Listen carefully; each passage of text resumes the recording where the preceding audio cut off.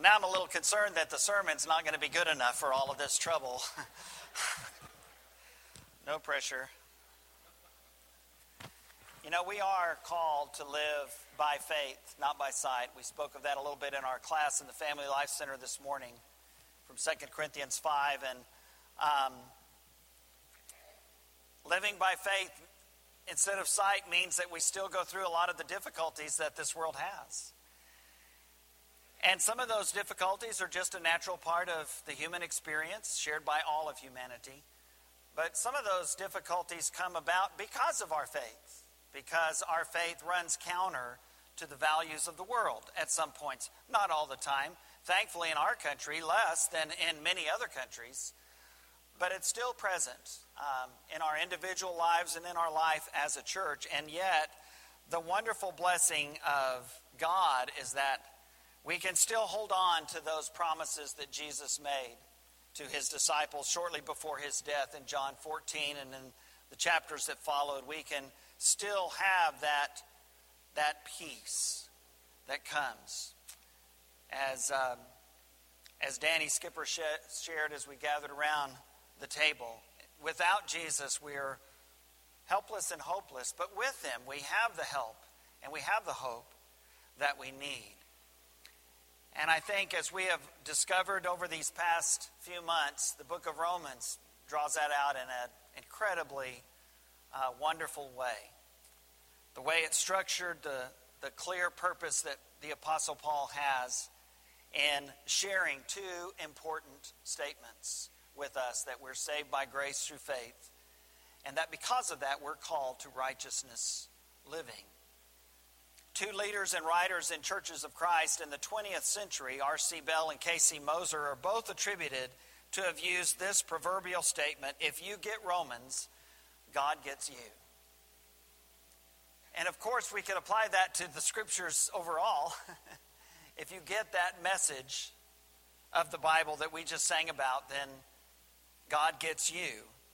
But certainly we see it in the book of Romans. The same impact of the study of Romans has been seen by other spiritual giants in other faith groups, such as Martin Luther and Karl Barth, John Stott and F.F. Bruce, and many others. One of the reasons why they were able to do the amazing things and incredible things that they did in helping us even still today is because of the emphasis that they placed in their personal study and their personal life on the book of Romans. I truly hope that you've been challenged by this study as we bring it to a close today. I pray that you have grown in your faith. And I call on each of you to commit to making the reading of the book of Romans a regular part of your study of God's Word. I think that would be a great thing for all of us. Throughout this study, we have emphasized two great overarching themes of the book of Romans. And I'm going to be sharing about those two themes in this message. And I'm going to read much of the book of Romans, not the majority, not close, but much of the book of Romans as it relates to each of these two main themes.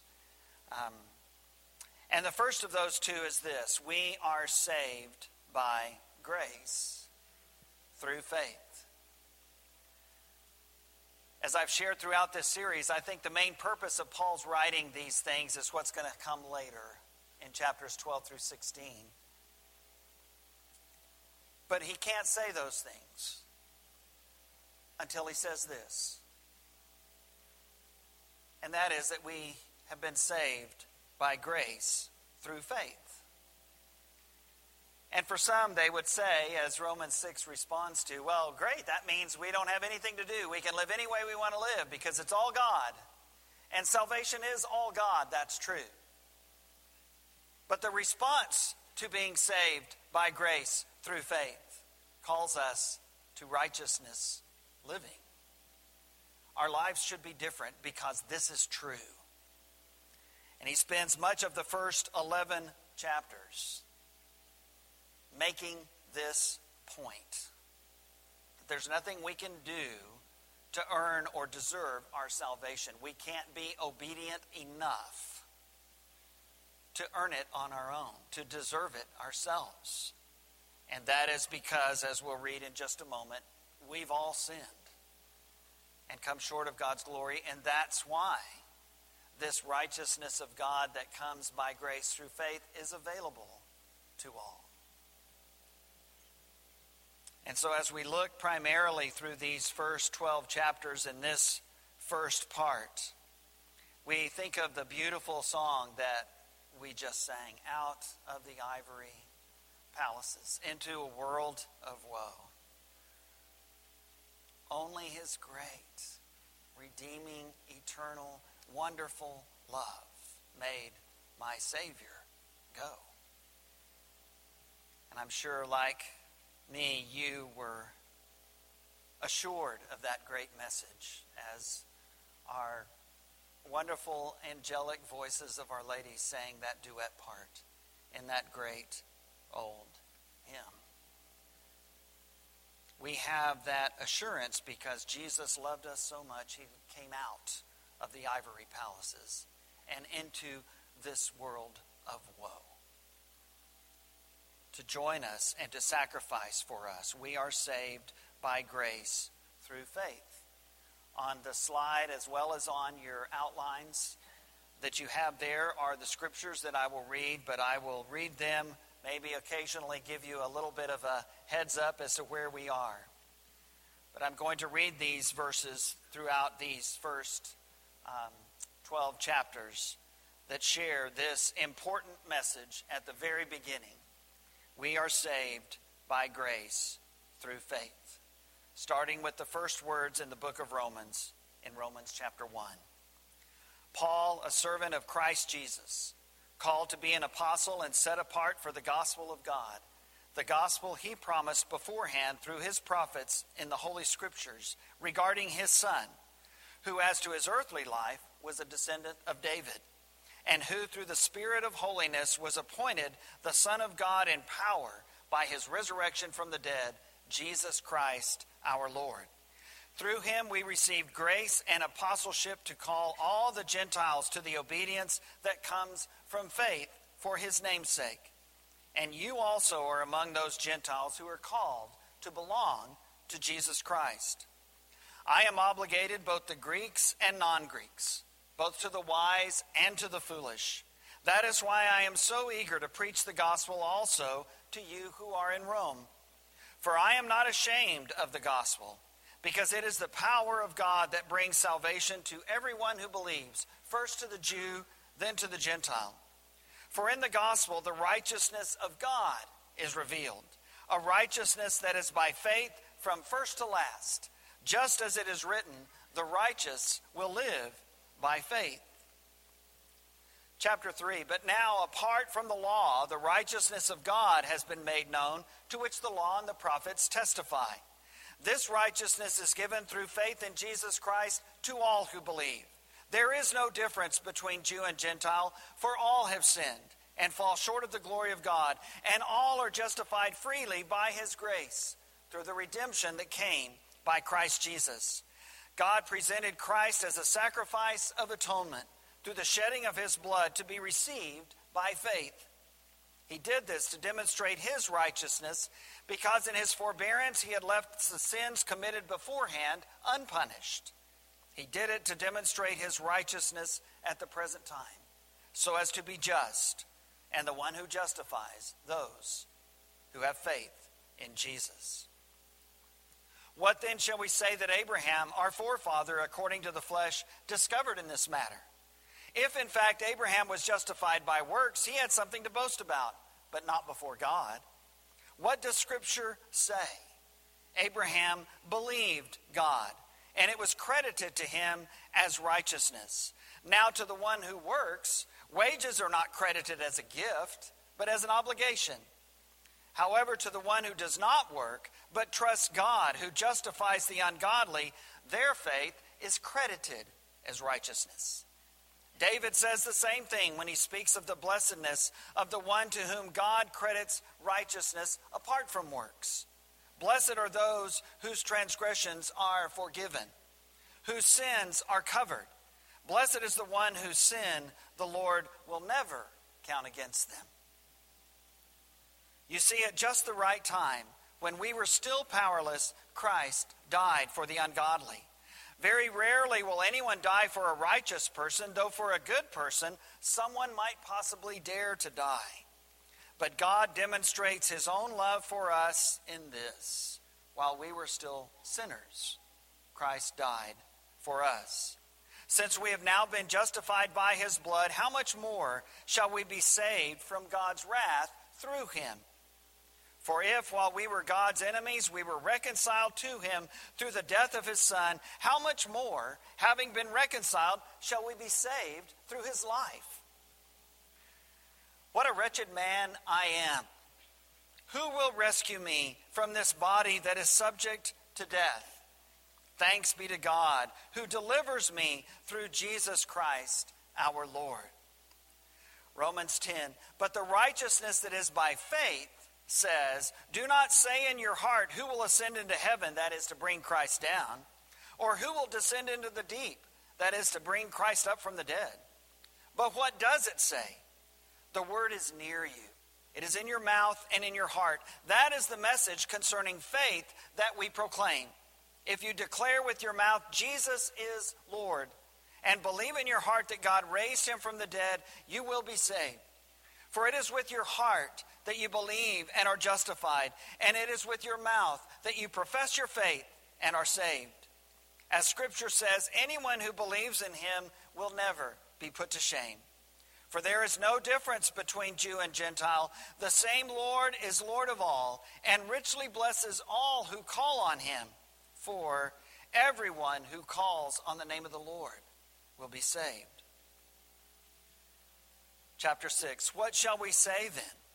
Shall we go on sinning so that grace may increase? By no means. We are those who have died to sin. How can we live in it any longer? Or don't you know that all of us who were baptized into Christ Jesus were baptized into his death? We were therefore buried with him through baptism into death, in order that just as Christ was raised from the dead through the glory of the Father, we too may live a new life. For the wages of sin is death, but the gift of God is eternal life in Christ Jesus our Lord. We are saved by grace through faith, through believing in Jesus Christ, through turning away from our sins and confessing that faith, as Romans 10 said, and as Romans 6 says that we just read, by being baptized into Christ, being buried with Christ through baptism into death, so that just as he was raised from the dead through the glory of the Father, we too may live a new life. And the reason Romans is written, I believe the reason the New Testament is written, is to tell us how to live that new life. And it doesn't begin with the thou shalts and the thou shalt nots of what that means. It begins with the statement, we are saved by grace through faith. So that we will not get mixed up and think, oh, if I do all of these things right and well, then I'll be saved. And the reason that's not true is because we don't do all those things right and well. Some of them, some of us, maybe a lot of them. But none of us, all of them. And that's why for 11 chapters, Paul says, let me tell you how we're saved. Let me tell you how we receive the righteousness of God. It comes through his grace and through our response of faith. And it leads us to live a new and different life. The New Testament, and certainly the book of Romans, is written to answer the question, how do we live? But that answer, how to live, flows naturally from how we are saved by grace through faith. And so the second great statement and focus in the book of Romans, based on the first one, we are saved by grace through faith, is this: we are called to righteousness living. It's that statement in Matthew 6:33 that we sang about earlier as well. Seek ye first the kingdom of God and his righteousness.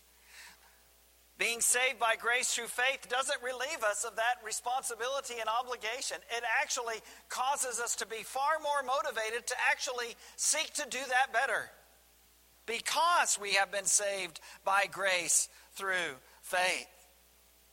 Look at the wonderful pictures that we showed of our ladies at the Tuesday sewing group. Didn't they look miserable? They were thinking that whole time, oh man, I can't wait till I get done with this so that I can check that off my list and God will be happy with me and he won't send a lightning bolt on me. Is that why they were doing that? Sending those wonderful diaper shirts? I'm still not sure, Danny, what a diaper shirt exactly is, but I know they make them and they're great and the quilts are beautiful and they're so gifted and so talented, and they use those things to help other people in the name of Jesus Christ. Why do they do that? Because they have been saved by grace through faith. And they understand that that calls them to righteousness living. Why are these wonderful members of our church family spending hours and hours and hours searching for a youth minister for our church and for our young people and their families? Because they understand this. This is part of righteousness living. Why do people participate in those showers, the wedding showers and the baby showers that you read about in the bulletin, the sharing gifts and encouragement and prayers and cards with our wonderful, amazing high school graduates? Why do people do that? They do that because they know they have been saved by grace through faith. And that's a part of that new life that we've been raised to live. And it's something we do out of great joy. It's something we do with great, great gladness. Later on, Paul is going to write, and we're going to read it in just a moment, some statements from those very difficult chapters in chapter 13 and especially 14 and 15. He starts this book by talking about how the Gentiles are to be included in the church of Jesus Christ, and how we're all saved by grace through faith, and how we're all called to righteousness living. And the last words he's going to say are a reminder that that's his message. That the church is open to everyone, whatever your cultural background, whatever your racial and ethnic background, whatever your economic standing, whatever your health status, wherever you live. The church is open for everyone because the gospel is for all. Why? Because all have sinned and fall short of God's glory. And all can be justified by grace through faith in Jesus Christ. As he talks about that difficulty that the Jewish Christians and the Gentile Christians had because they didn't agree on very many things at all. And yet they were a part of the same church. And they had 2,000 years of animosity and hatred and war in their history, in their relationship with each other. And the reason Paul writes Romans is that he doesn't want war in the church. Disagreement? Yes, of course. But not war.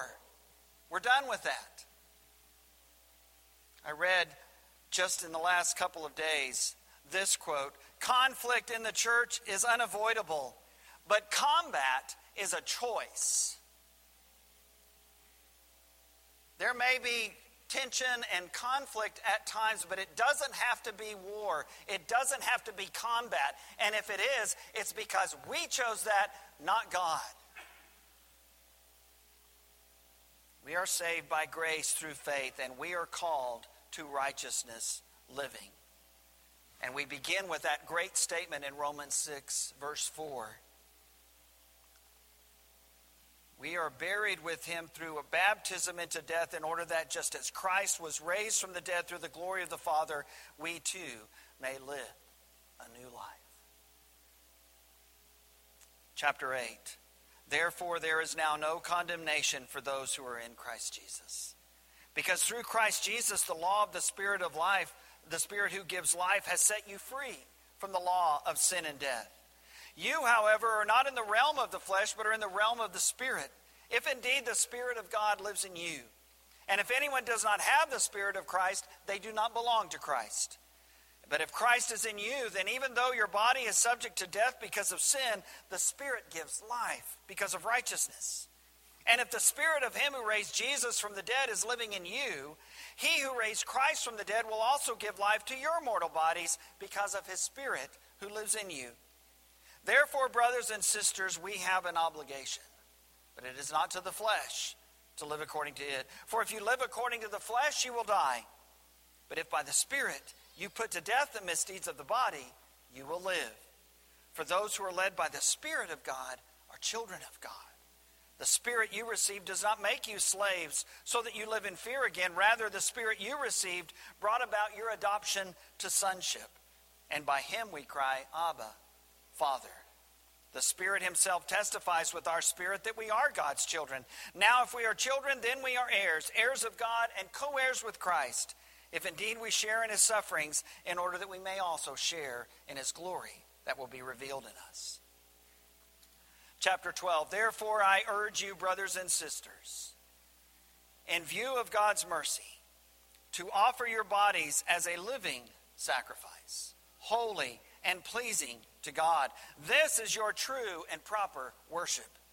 Do not conform to the pattern of this world, but be transformed by the renewing of your mind. Then you'll be able to test and approve what God's will is, his good, pleasing, and perfect will. Love must be sincere. Hate what is evil. Cling to what is good. Be devoted to one another in love. Honor one another above yourselves. Never be lacking in zeal, but keep your spiritual fervor serving the Lord. Be joyful in hope, patient in affliction, faithful in prayer. Do not be overcome by evil, but overcome evil with good. Let no debt remain outstanding except the continuing debt to love one another. For whoever loves others has fulfilled the law. The commandments, you shall not commit adultery, you shall not murder, you shall not steal, you shall not covet, and whatever other commandment there may be are summed up in this one command. Love your neighbor as yourself. Love does no harm to a neighbor. Therefore, love is the fulfillment of the law. Chapter 14, accept the one whose faith is weak without quarreling over disputable matters. You then, why do you judge your brother or sister? Or why do you treat them with contempt? For we will all stand before God's judgment seat. It is written, as surely as I live, says the Lord, every knee will bow before me. Every tongue will acknowledge God. So then each of us will give an account of ourselves to God. Therefore, let us stop passing judgment on one another. Instead, make up your mind not to put any stumbling block or obstacle in the way of a brother or sister. I am convinced, being fully persuaded in the Lord Jesus, that nothing is unclean in itself, but if anyone regards something as unclean, then for that person it is unclean. If your brother or sister is distressed because of what you eat, you are no longer acting in love. Do not, by your eating, destroy someone for whom Christ died. Therefore, do not let what you know is good to be spoken of as evil. For the kingdom of God is not a matter of eating and drinking, but of righteousness, peace, and joy in the Holy Spirit. Because anyone who serves Christ in this way is pleasing to God and receives human approval. Let us therefore make every effort to do what leads to peace and to mutual edification.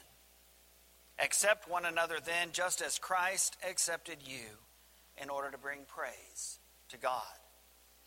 Greet one another with a holy kiss. All the churches of Christ send greetings.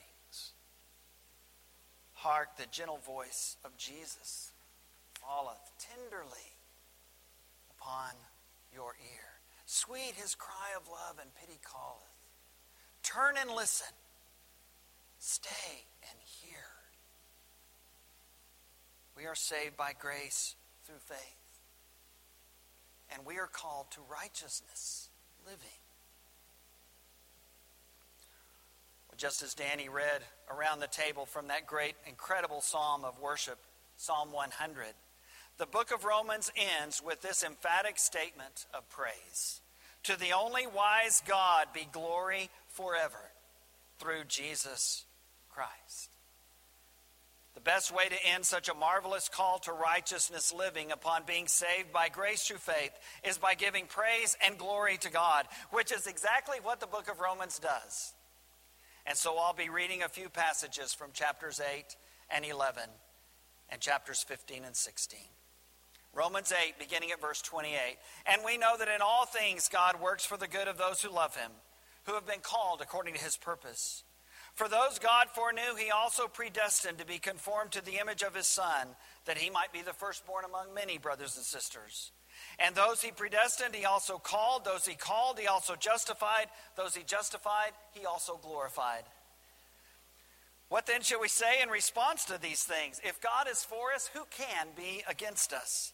He who did not spare his own Son, but gave him up for us all, how will he not also, along with him, graciously give us all things? Who will bring any charge against those whom God has chosen? It is God who justifies. Who then is the one who condemns? No one. Christ Jesus, who died, more than that, who is raised to life, is at the right hand of God and is also interceding for us. Who shall separate us from the love of Christ? Shall trouble or hardship or persecution or famine or nakedness or danger or sword? As it is written, for your sake we face death all day long. We're considered as sheep to be slaughtered. No, in all these things we are more than conquerors through him who loved us. For I am convinced that neither death nor life, neither angels nor demons, neither the present nor the future, nor any powers, neither height nor depth, nor anything else in all creation will be able to separate us from the love of God that is in Christ Jesus our Lord. Oh, the depths of the riches of the wisdom and knowledge of God. How unsearchable his judgments and his paths beyond tracing out. Who has known the mind of the Lord? Or who has been his counselor? Who has ever given to God that God should repay them? For from him and through him and for him are all things. To him be the glory forever. Amen.